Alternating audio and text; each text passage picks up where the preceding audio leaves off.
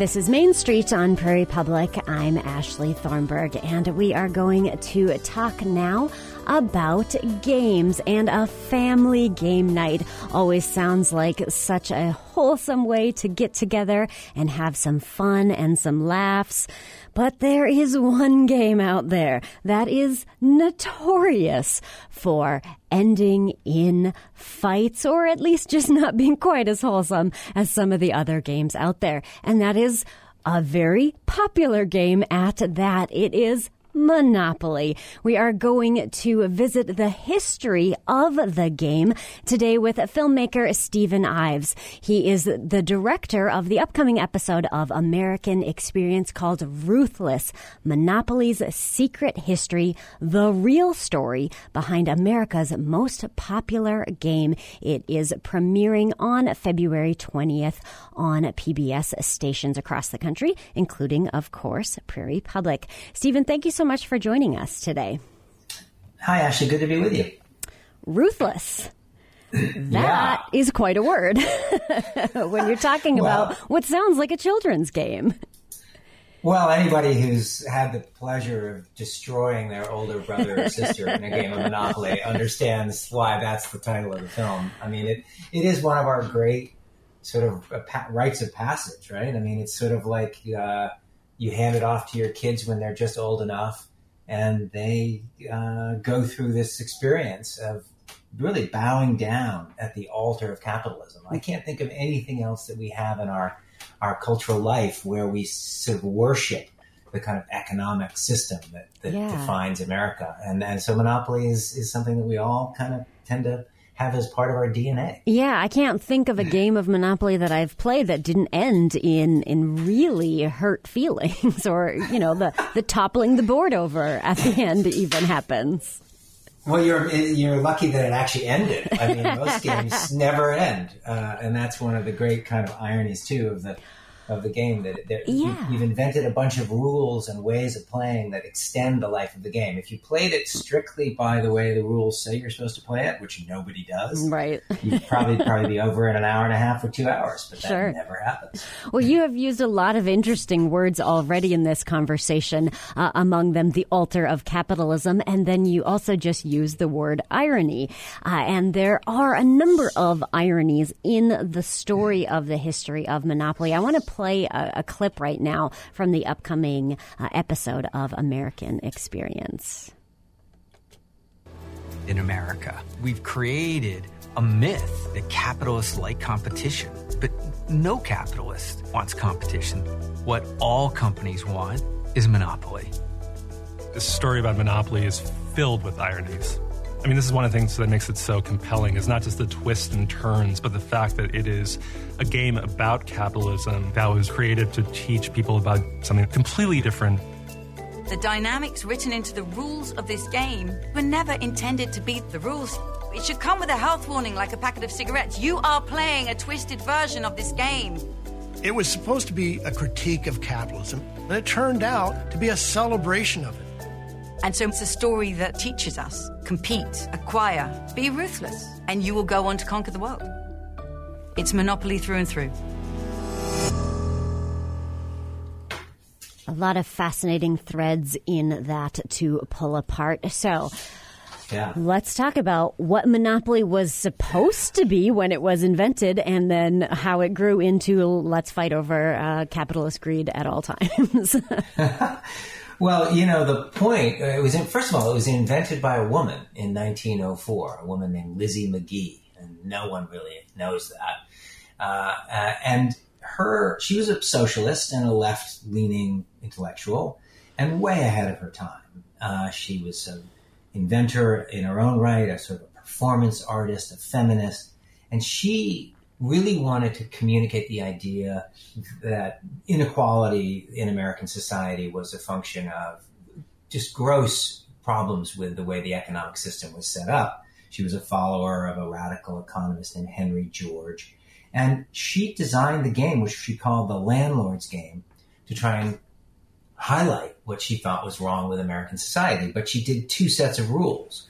And if you played the game one way, it's the game we recognize as Monopoly. If you played it another way, it was a more communal kind of game that showed how a different vision of American society would work out. And of course, that game, was really boring. The game that caught on was the game where everybody gets to crush their opponent, right, and there's only one person standing at the end. Right. And so that's how it all got launched, and in the end, it was a different set of rules that triumphed. Yeah. When you say a communal sense in the other set of rules, what do you mean? How was the game essentially incredibly different? She felt like Henry George felt too, that there should be a single tax in America on land, that everybody owned land, it should be owned communally, and that money raised on real estate should fund all of the things that make for an equitable and a just society. And that was his point. He was immensely popular at the turn of the century, and Lizzie was one of his followers. And she really wanted to shine a light on how there were structural ways in which some people were being left behind in American life, not unlike the way they are being today. And so she was way ahead of her time, and she came up with a really interesting idea, which was to sell her ideas not in a pamphlet or an article, but in the mechanics of a game. And she recognized that games have a really amazing power to inculcate ideas and values and attitudes in the people that play them. And it's a subtle but a powerful message that's being disseminated.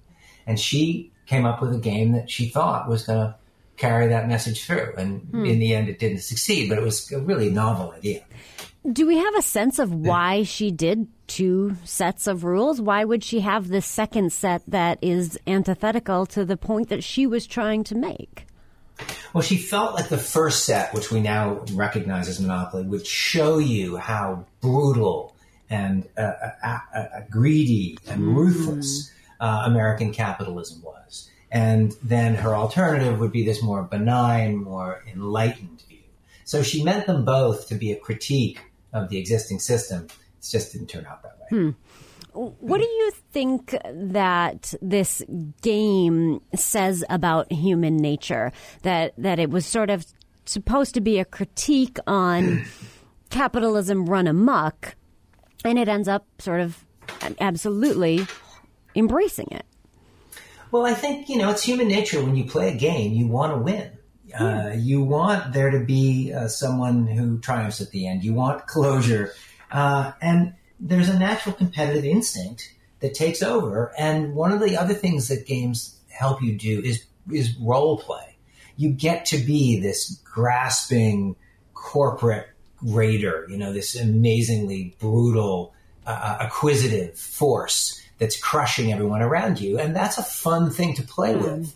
That's something you don't always get to do unless you're Jeff Bezos or something. You don't get to do that in normal life.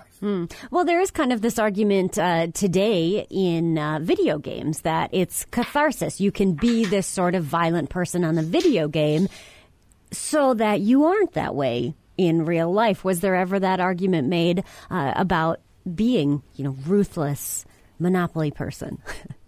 I don't think there was enough game theory thinking back then to really do it. I mean, Fair. Games were recognized as being these teaching tools for sure. I mean, the very first game that was introduced in America was called The Mansion of Happiness back in 1843. It's actually published by my great-great-grandfather, of all people, in Salem, Massachusetts. And it was a terrible game, unbelievably boring. And all it did was try and teach you to avoid sloth and temperance and to be a good moral person. And of course, that was no fun. And it was like castor oil for kids. And they hated it. Right. So then you give them a game like Monopoly, and they have all sorts of fun getting a chance to be rich or be poor or to go to jail or to do all these things. And it just caught on because it struck at a chord that I think is very universal and part of human nature. Yeah.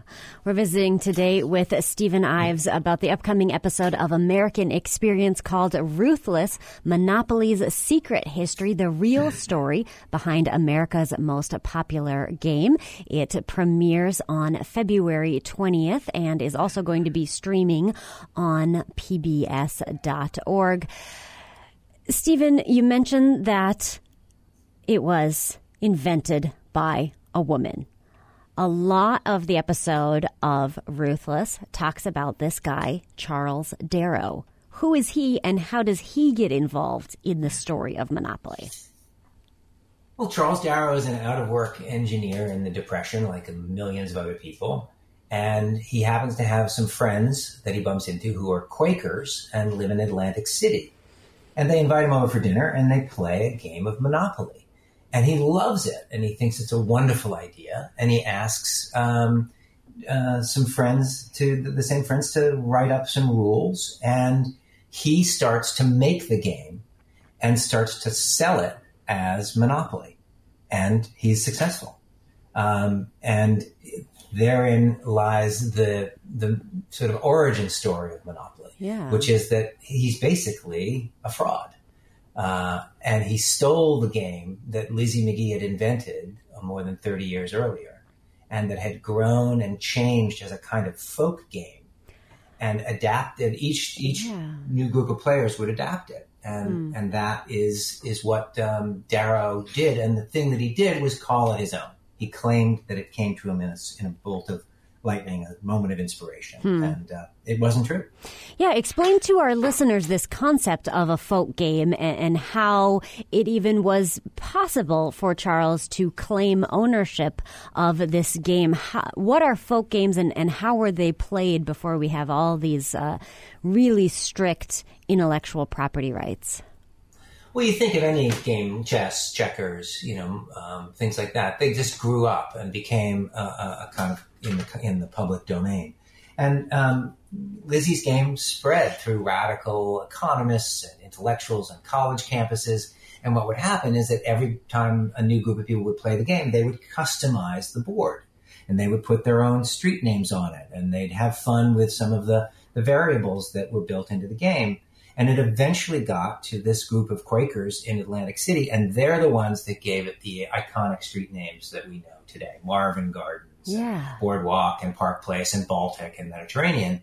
And they added some of the other things. They added hotels. They added the color groupings that are so familiar today. And so it was sort of really one of the earlier viral phenomenons. It didn't spread very fast, but it was definitely something that found its way around the Northeast until Charles Darrow came in and claimed it as his own.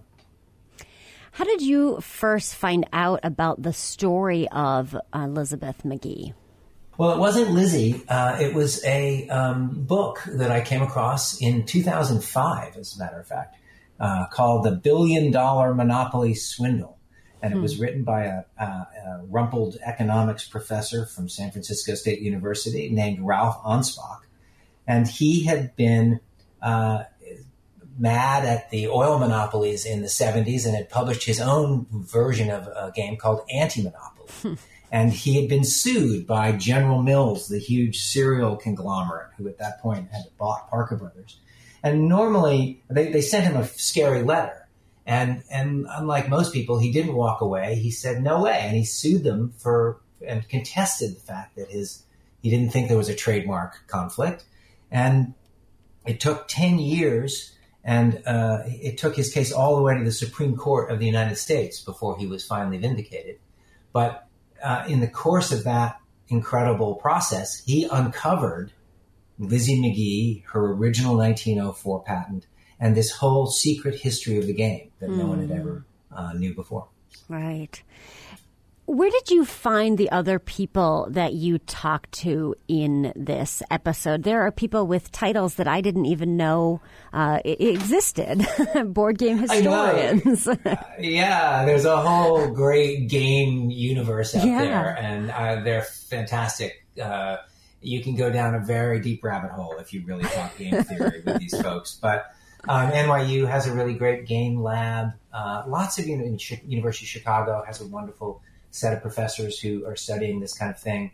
And you think about how powerful board games are in our culture. I mean, I think Grand Theft Auto 4 sold something like $3 billion worth of games in the first weekend that it was available.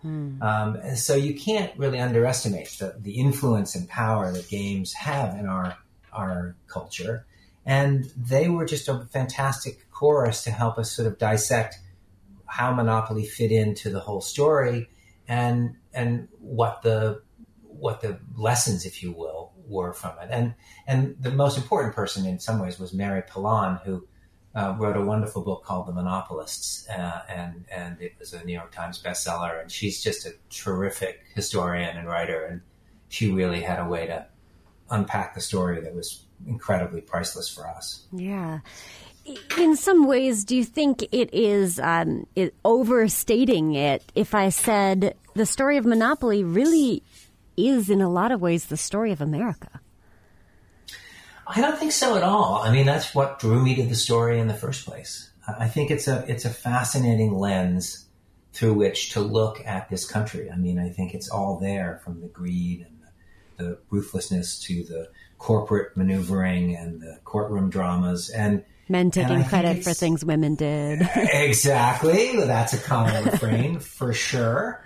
And I think that it gets at very much how we think about ourselves. I mean, in a way, the game is based on a kind of a myth. It's everyone starts with the same amount of money, and everyone has access to the bank, and the winner is the smartest person who's left standing. And we know that that's not how the real world works. That ignores race and class and inheritance and all of these other factors that can make a difference in whether you succeed or fail. But it's a story that we like to tell ourselves.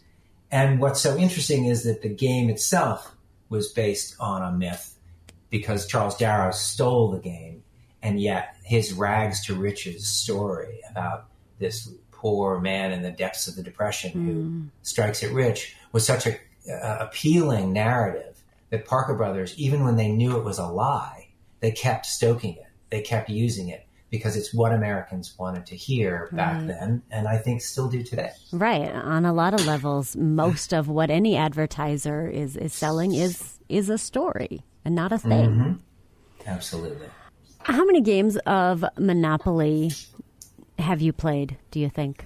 Not as many as, I'm not a fanatic. I probably played in dozens and dozens of them when I was a kid. I don't think I've ever finished one.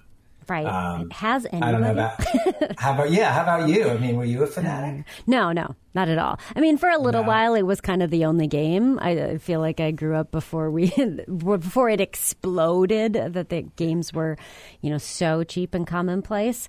Yeah. I wonder. And what about a favorite token? Did you have to pick? I mean, was there the shoe or the roadster or the top hat? I did like the top hat. I just thought it was adorable. Yeah, kind of leftover from the Depression era. Sure. Who was your favorite? Oh, I always went with the Battleship or the Roadster. Typical small, teenage boy or, elementary school age kid. And what was your strategy? Did you buy up monopolies?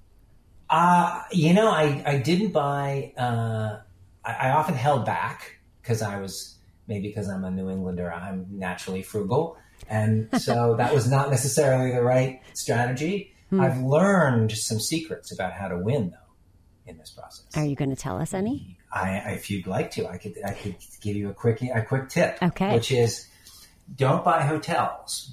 Buy 4 houses and keep them on the property, because you can create a housing shortage. There aren't enough houses out there. Oh, wow. Right? Okay. And the orange and the reds are really good properties because a lot of people get sent to jail and get tossed backwards, and so they're going to cross over your property more often. These are some of the sort of simple things you got to remember, and then don't put money in the middle of the board and take it out as free parking, because that just adds liquidity to the game. So, Stephen, next time I Google your name, is it going to be real estate developer? In my dreams, yeah. The way public television is going, you never know. But no, I think I'm pretty happy where we are. Yeah. Did you rethink who you are and what your values are specific to playing a game like this as you were working on this episode of American Experience? I think Lizzie McGee's story once again drove home to me the way in which there are just great structural inequalities that exist in American life and American culture and American economic life in particular.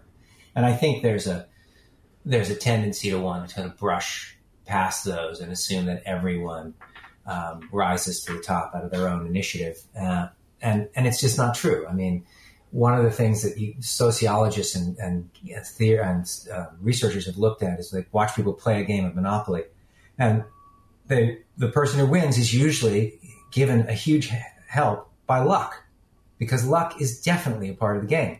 But if they win, they assume that they made their own luck, that it was all due to their extraordinary skill and insight and intelligence. And I think you can see that happening in corporate America. You can see it happening in so many places where we want to believe that everything that we earn and everything that we do is something we did on our own. And I think it's just not true. I think we're all often given a huge advantage by various aspects of our own situation. And that's an important thing that we should be remembering. We're visiting today with Stephen Ives. He is the founder and executive producer and director and writer of Insignia Films. His latest episode of American Experience is called Ruthless: Monopoly's Secret History, the real story behind America's most popular game. It premieres on Prairie Public on Monday, February 20th, and is also streaming at pbs.org. Stephen, what is Insignia Films? Oh, it's a production company that I started, God forbid, 30 years ago. And we do a bunch of films about American history. I made a big series called The West back in the 90s with my friend Ken Burns, who was the executive producer. And we've done a number of really rewarding collaborations over the years with the American Experience. And we are also making independent films outside of the PBS system. And we're just grateful to be given a chance to tell some of these great stories. They're really rewarding and important, I think. As I'm looking on the website for Insignia Films, and it's insigniafilms.com, I'm looking at your team, and I'm noticing a lot of women and ethnic minorities featured.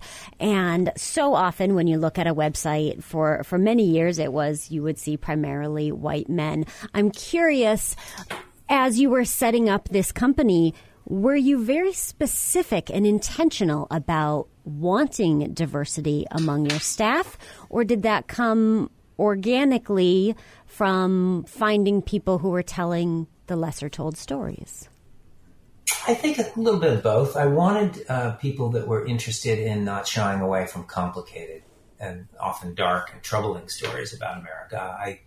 I think we need to be incredibly clear-eyed about our past and face our flaws, squarely. I mean, I think Alexis de Tocqueville once said the greatness of America lies not in being more enlightened than any other nation, but rather in her ability to repair her faults. And I've always thought that that's a great way to think about America.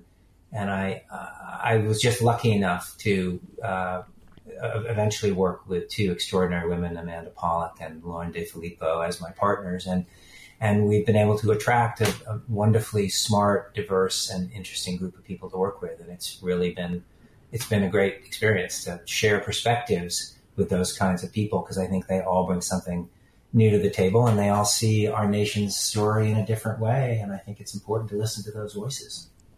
That is Emmy Award-winning writer and director Stephen Ives. His landmark series, The West, was one of the most watched PBS programs of all time. You can check his latest work for American Experience. The episode is called Ruthless: Monopoly's Secret History, the real story behind America's most popular game, coming up on February 20th on PBS stations. Stephen, thank you so much for joining us today. Thank you, Ashley. I really enjoyed talking to you. We'll have more Main Street after the news. For Prairie Public, I'm Danielle Webster. 24 states have filed a federal lawsuit against the U.S. Environmental Protection Agency and Army Corps of Engineers over who controls and manages the country's navigable waters within state borders. The suit is just the latest maneuver in a near-decade-long debate about the scope of the federal government's authority and what kinds of waters fall under the definition of waters of the United States, better known as WOTUS. North Dakota Attorney General Drew Wrigley says he pushed for the case to be filed in federal district court in North Dakota. I don't know if there's a state with a more of a negative impact like North Dakota because of our really unique geology with regard to our surface water and the potholes across much of the state. It is dramatic. It is all-encompassing. I felt like it was important to file this lawsuit at what is really ground zero for the negative impact of this enactment by a federal agency. The recent finalization of a rule was with a revised definition of WOTUS was the tipping point for the attorneys general to file suit. The plaintiffs claim the new rule is the Biden administration's effort to expand its jurisdictional reach in an unlawfully aggressive way. Law enforcement agencies across the state participated in the Drive Sober or Get Pulled Over enforcement campaign from December 14th, 2022 to January 31st, 2023 to deter motorists from driving impaired. Lauren Wallman, Public Safety Information Program Manager for the North Dakota DOT, says numbers of alcohol or drug-related citations issued were higher this campaign than they were in last year's campaign. There were 66 DUI arrests, 23 arrests or citations for minors, and the campaign also resulted in 34 drug-related arrests. And the House of Representatives passed Bill 1254, which would prohibit medical gender transitioning procedures from being performed on minors while providing criminal penalties to medical professionals who do the procedures. Brandon Pritchard is a representative from Bismarck. This type of medication and surgeries are so new. There's not even enough long-term evidence to prove what will happen to these children in the future. Let's realize that this needs to be written in our criminal code. We have to have a criminal violation for butchering children and for changing them and playing on a dysphoria. We should treat a child's dysphoria with mental health care. We should not over-medicate them or surgically cut off parts of their body. Representative Carla Hansen of Fargo and others opposing the bill said medical treatment for minors struggling with transgenderism is vital to their mental and physical health. Kids who are questioning their identity are among the most highest risk for suicide. The statistics here are just staggering. Gender-affirming care is suicide prevention. Prohibiting this care would be devastating. The House did not, however, pass Bill 1301, which would allow civil suits to be brought up against the doctors who perform the operations or the parents and caregivers who consented to the treatment. For Prairie Public, I'm Danielle Webster.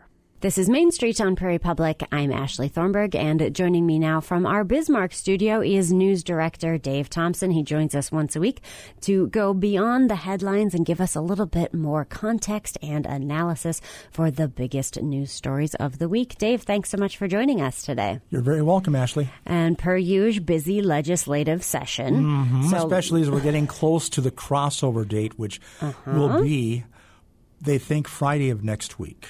All right. Well, one of the things they are working on is child care as part of workforce development. This just continues, not even to just plague the state, but really the nation. Correct. So what's the latest on what North Dakota is trying to do about it? There's some stabilization grant discussion. Right. Stabilization grant to basically say we'll pay you to keep your door open to offer child care. And that's been a real issue because everybody's saying they do want child care, but they can't find it. Right. And so that this is kind of an extension of what happened during the COVID pandemic when you got some federal funds to make sure child care stayed open. So they wanted to do that for the state. Has there been any discussion with employers who might otherwise not have a daycare? But sometimes, that's a thing. You can drop your kid off at the same office where you work. Maybe there could be some room for certain employers to open child care. That, I believe, is still very much a part of the discussion, but can they actually do something in state law to do that is something that's being researched. It's a workforce issue because you can't find child care providers. So maybe it allows a child care office or agency to give an incentive to bring more employees in so that they can keep it open and maybe some growth. Better. Absolutely. And there's been some discussion on increasing the background check efficiencies, right? That is right. It takes days. It takes several days to get this done. They're trying to get it to the point where it's 2 days or less to get that turned around. And you can understand why, because the demand is just so hot right now. Right. The Senate has overturned a committee vote on an insulin price cap bill. So this came with a do not pass recommendation. It did, and what the floor did, they said no, we're not going to agree with the committee. So they're going to start a pilot program because they have some control over the state health plan. So that's where we're going to start. And the plan is to study it to make sure that this is working and maybe in the next session expand it to everybody to make sure it's, and insurance companies sometimes fight this because they talk about mandates. And maybe this might be a real interesting discussion 2 years from now. Okay. They are looking at capping that out-of-pocket cost to $25. Right, and $25 seems to be a reasonable cap according to the people who support this bill. Mm-hmm. And we'll see what happens. It'll be worth watching. I think that's going to be one of the spotlights if it passes the other house and is put into to effect for a couple of years. It's going to be interesting to watch that. Yeah. Well, it's interesting, too, to talk about watching this as part of the state health plan. Mm-hmm. So that would just be for state employees, right? That's correct. Do we know what big sample size that is? How many state employees are needing insulin? And can that be an accurate predictor of how it would work on a statewide level? Now, that's an interesting question that I would like to get to more of the bottom of that. Because there are approximately 14,000 or 15,000 state employees if you count everybody. Sure. And how many in a population would have diabetes that is insulin dependent? Now, that is an interesting question. I can pose that to the health department. They may have some, right. but there are problems with HIPAA. We could probably do raw numbers. Maybe numbers, but not names, of course. Not names, which is fine, yes. All right. Another change in the state retirement plan. This is the latest of a bill looking at this defined contribution plan versus a defined benefit plan. It's now in the House Appropriations, people. Right. They're looking at it. They held some hearings on it already. I am predicting for you right now that this is probably going to be one of the top 5 issues legislators will talk about all session long because there are people who say if you get rid of defined contribution, that takes away one of our incentives to get people to work here. There are those who support the defined benefit plan who said, well, younger people want portability. So you have a defined benefit plan, which is like a 401k or Roth IRA, and that would be a portable insurance plan or portable retirement plan, I should say. Sure. So another one of these, one generation is one way, another generation might be leaning the other. And this is interesting because a lot of it might be not quantifiable yet. There's a lot of discussion that's what they're hearing from certain people in certain age groups, but there are differing stories out there. I think it's going to be a lot more to sort through. What's going on with a state firearm? Oh, yes, we have a state firearm. Yeah. I mean, I've heard of a state flower, a state tree, even a state mammal. Right. But we could become one of 9 states that actually has a state firearm. Okay. And if you'll notice, it's the 1876 Winchester, which is connected to President Theodore Roosevelt. There's a lot of documentation. I wondered the North Dakota connection here because that gun wasn't invented here. No. Okay. The connection is that it was President Roosevelt's favorite weapon when he was here in North Dakota in the Badlands, and he used a lot for his hunting. So there is documentation. They have apparently some early photographs of Theodore Roosevelt with the gun. Okay. And so this is an incentive from a constituent who said, why don't we do this? We can do this, and it's a nice way to more promote the state. Yeah. Because at the same time, that committee took a look at another bill, which I think is very interesting, probably might be a little even easier to get, and that's to have a commemorative stamp for Theodore Roosevelt when they open the TR Library at Medora. Okay. Yeah, I've never heard of a state firearm before. Is it largely just a commemorative, touristy sort of thing? Pretty much it is, yes. All right. What's going on with the school safety bill? Some people are concerned about data. Well, this was introduced by Representative Ben Koppelman of West Fargo. Now, his comment is that we should pay about 15% of the state aid that schools get should go towards school safety programs, hardening the schools, etc.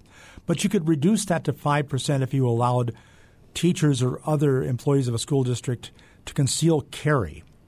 Now, that didn't get a lot of support in the legislative session, so they've turned it into a data gathering thing because nobody really knows how much local schools are spending in keeping schools safe. So they're going to collect the data, take a look at it, and maybe try something else 2 years from now. What are teachers saying to this? I don't know a lot of elementary school students and teachers who really know how to handle a gun even. Oh, that's correct, and that's what you're hearing from teachers and what you're hearing from some administrators, that they don't want their second-grade teacher to have a Glock, for example. So, there's still some concern about that. How much of this is in response to what did happen recently, though, where I believe it was a 6-year-old brought a gun and shot a student, and this was in Virginia? Yes, and you'll notice that some legislation in the North Dakota legislature reflects what's going on, current events. And that was one of the shall we say, circumstances that said that allowed the sponsor of the bill to introduce it. Now, this would allow people to better understand how much schools are spending on safety. What do schools do in terms of safety? Are there a lot of schools out in North Dakota that even have, for example, machines to pass through and check for weapons? And that's a good point, because that's an expensive proposition. Certainly. If you say you're a school district in western North Dakota with, maybe a handful of students, 20, 30, are you going to buy a magnetometer? That's a good question, too.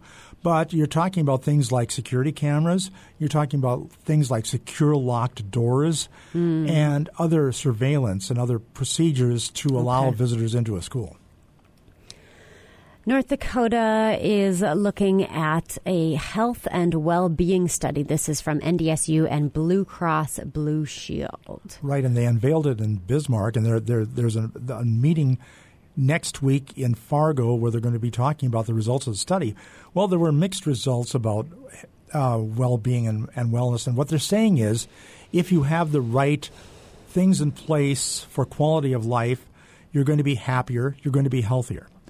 Now, they said that North Dakota does pretty well. We've got pretty good incomes, we've got good schools, we've got this, that, and the other thing. But there are some things where it, possibly could be improved. One is in the area of early childhood education, which I found extremely interesting because that's been a fight in the legislature for a number of years. North Dakota is the lowest in the nation in terms of its children that are enrolled in early childhood education programs, which there's community conversations going to happen about this. Blue Cross Blue Shield, through its Caring Foundation, wants to help facilitate the discussion and facilitate some changes that might make our scores look a little bit better. How would early childhood education have an impact on well-being? Is it primarily at that point for the students or for the parents as well? Both. Now, they're saying it's definitely both. Again, it ties into child care and the idea that we need child care programs for workforce development. A lot of things tie together, which is amazing, the amount of connections that you can see when they presented that study. We're going from early education to higher education. A tuition freeze has been endorsed. Right. Now, this is from a subcommittee of the House Appropriations Committee. It'll go to the full Appropriations Committee next week. Now, what they're saying is it's going to be an amount that's going to be about 4% per year in terms of what tuition would increase. State would pick up about $47 million on that over 2 years. And there seems to be universal support as North Dakota is looking at some of our neighboring states, South Dakota and Minnesota, who are looking at tuition freezes over the next 2 years. Right, and this would be coming at the time, too, when tuition is potentially picking up following a little bit of COVID slowdown. That is correct. If you'll notice, North Dakota schools, you saw their enrollment fall like a lot of schools over the nation did. Certainly. During COVID, and they're starting to pick back up, but this might be an incentive to get other students to come back to the fold and enroll in colleges or universities. The House has approved a bill to remove a trigger on oil taxes. Explain to us what a trigger tax is in regards to oil. Okay, what happens is there is a price point where if it goes above a price point, and it's an average of price over so many months, if it goes above that by a certain percentage, well, then it goes from 10%, which was the thing that was negotiated in the 2015 session, to 11%. Now, a little bit of history. When we passed Measure 6, oil taxes were at 11.5%. But in 2015, the legislature negotiated, and they said, okay, we're going to cut it to 10%, but we need a trigger mechanism if it goes over $100 a barrel, for example, and we can go back to 11%. Well, the people who are saying we should get rid of the trigger, yes, it did go over $100 a barrel for about 4 to 5 months, but the industry was slow to, put reinvestment in North Dakota, and there's some concern that if oil production drops, that drops our revenue stream from oil. So this is a way to kind of incent the industry to put some more dollars and capital into North Dakota. We check in with News Director Dave Thompson once a week. Thank you, Dave. Thank you, Ashley. Matt O'Lean is next. Hey, lifelong learner. Humanities North Dakota is offering 6 12-week online classes taught by nationally recognized scholars. Class topics include Norse mythology, indigenous history, understanding the Constitution, Russian literature, and more. Registration and more information about North Dakota's lifelong learning community can be found at humanitiesnd.org. When you hear arts programming here on Prairie Public, know that it is supported in part by the North Dakota Council on the Arts, and we thank them.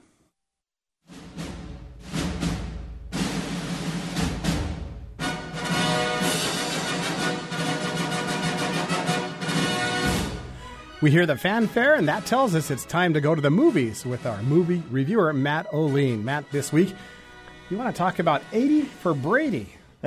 That hard-hitting show. It's a comedy of 4 longtime friends in the movie. Why the show? So this is inspired by true events, and that's where we'll leave it right there, Craig. Let's just say that many liberties are taken with this story, especially when the women get to the Super Bowl. This is, of course, based on kind of inspired by a true story of 4 women who were huge Tom Brady fans. These are elderly women. They think he's gorgeous. They love to watch him play. They want to see him in the Super Bowl. So they concoct a way, as you've seen from the trailer, to get to the Super Bowl against Atlanta, the 2017 game when New England came from way behind at halftime. People remember that's the biggest comeback in Super Bowl history. So Rita Moreno, Jane Fonda, Lily Tomlin, and Sally Field, 5 Oscars between these 4 great women.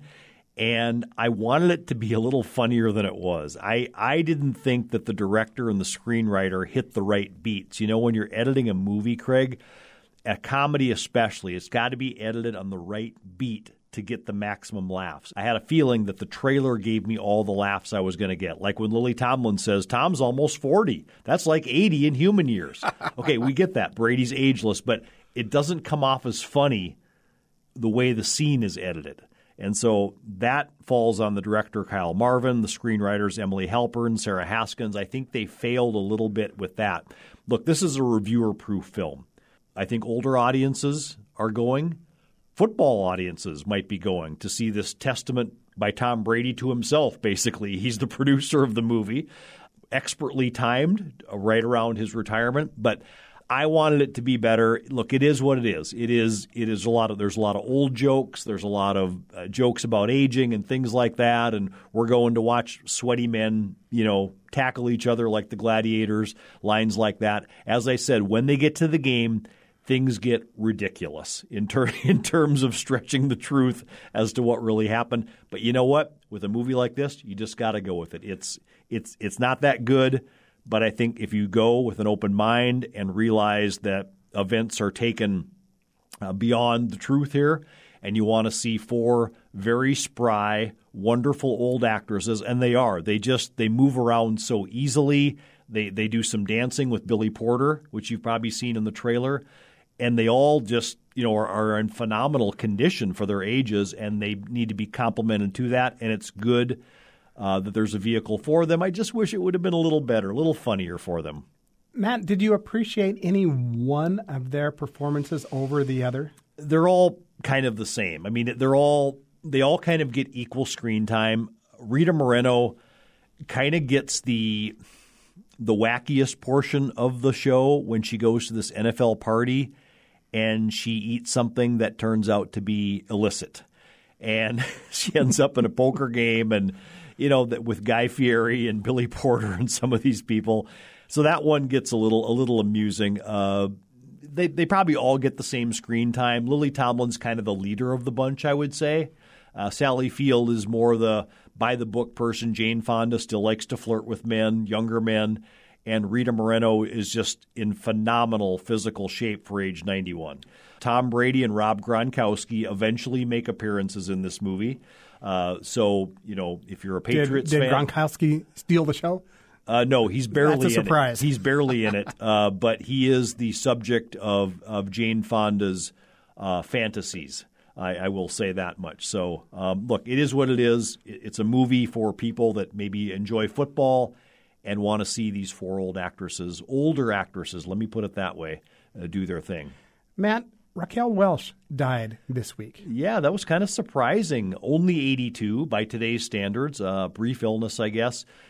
Obviously she was the pinup sex symbol of the late 60s. And Fantastic Voyage and 1 Million Years BC both came out in 1966, and that was the moment when Raquel Mania hit. The famous poster of her as the cave woman in 1 Million Years BC. But I will give her credit, despite not being an Oscar nominee or an Oscar winner.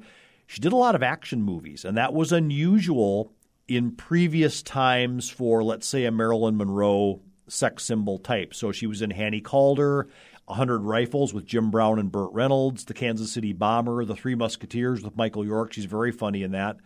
Did Broadway, a Woman of the Year. So I think a better actress than people maybe gave her credit for. And like I said, did a lot of action movies too. So that was unusual. And that was, I think, what kind of set her apart was kind of her doing these action movies. What's her legacy relative to television? She got an Emmy nomination for a TV movie. I can't remember the name of it.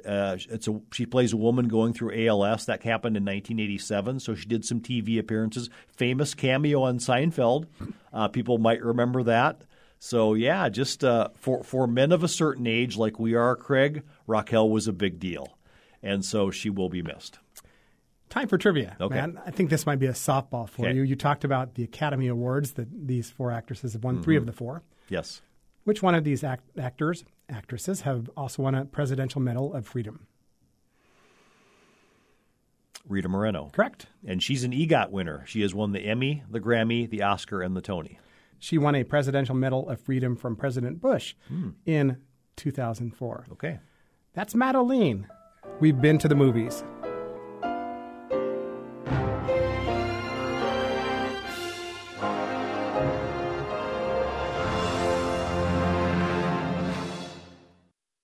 On Prairie Public Primetime TV tonight. Hi, I'm Alan Cumming, your host for the annual awards ceremony that honours movies and television made by grown-ups for grown-ups that speak to grown-up minds. Join me and career achievement winner Jamie Lee Curtis. The only thing I got going for me in this whole big wide world is this body, this face, and what I got up here. I like being the best. For the Movies for Grown-ups Awards with AARP, the magazine, on great performances. Watch Great Performances Movies for Grown-Up Awards with AARP The Magazine tonight at 8 Central, 7 Mountain on Prairie Public. Support for Prairie Public is provided by Josh Boucher, broker and realtor with Hatch Realty, brokered by Real. Serving homebuyers and sellers in the Fargo-Moorhead Metro, Grand Forks, Bismarck, Mandan, and Detroit Lakes area. Josh can be reached at 701-369-4839 or hatchrealty.com. What is it about royal families that distracts us from our own hectic lives and captures our attention? Here are these people who should have everything that they could possibly want and are still struggling to figure out how to live their lives. Jack Gems on her new novel, Empty Theater, and all the latest news Saturday on Weekend Edition from NPR News. Starting at 7 a.m. Central, right here on Prairie Public. This is Dakota Datebook for February 17th. On this date, in 1932, Barnes County District Attorney Roy Ployer was considering charges for a tragic shooting. 17-year-old Myron Tendick had shot and killed Henry Rood. Rood was his stepfather. The incident occurred in their home in Nome, North Dakota. But even though the boy had confessed, the facts of the case were far from cut and dried. The case was complicated by the fact that Tendick was under the age of 18, meaning that the matter was taken up in juvenile court. Furthermore, Tendick said he shot his stepfather in order to protect his mother. Rood was reportedly intoxicated and arguing with Tendick's mother. Tendick ran to get the marshal, but the marshal was in church, so the boy returned home without him. He described how his mother and stepfather were still arguing when he came back. When Rood became threatening, Tendick, afraid for his mother's safety, got a revolver. He fired 2 shots. The first hit Rood, the second missed.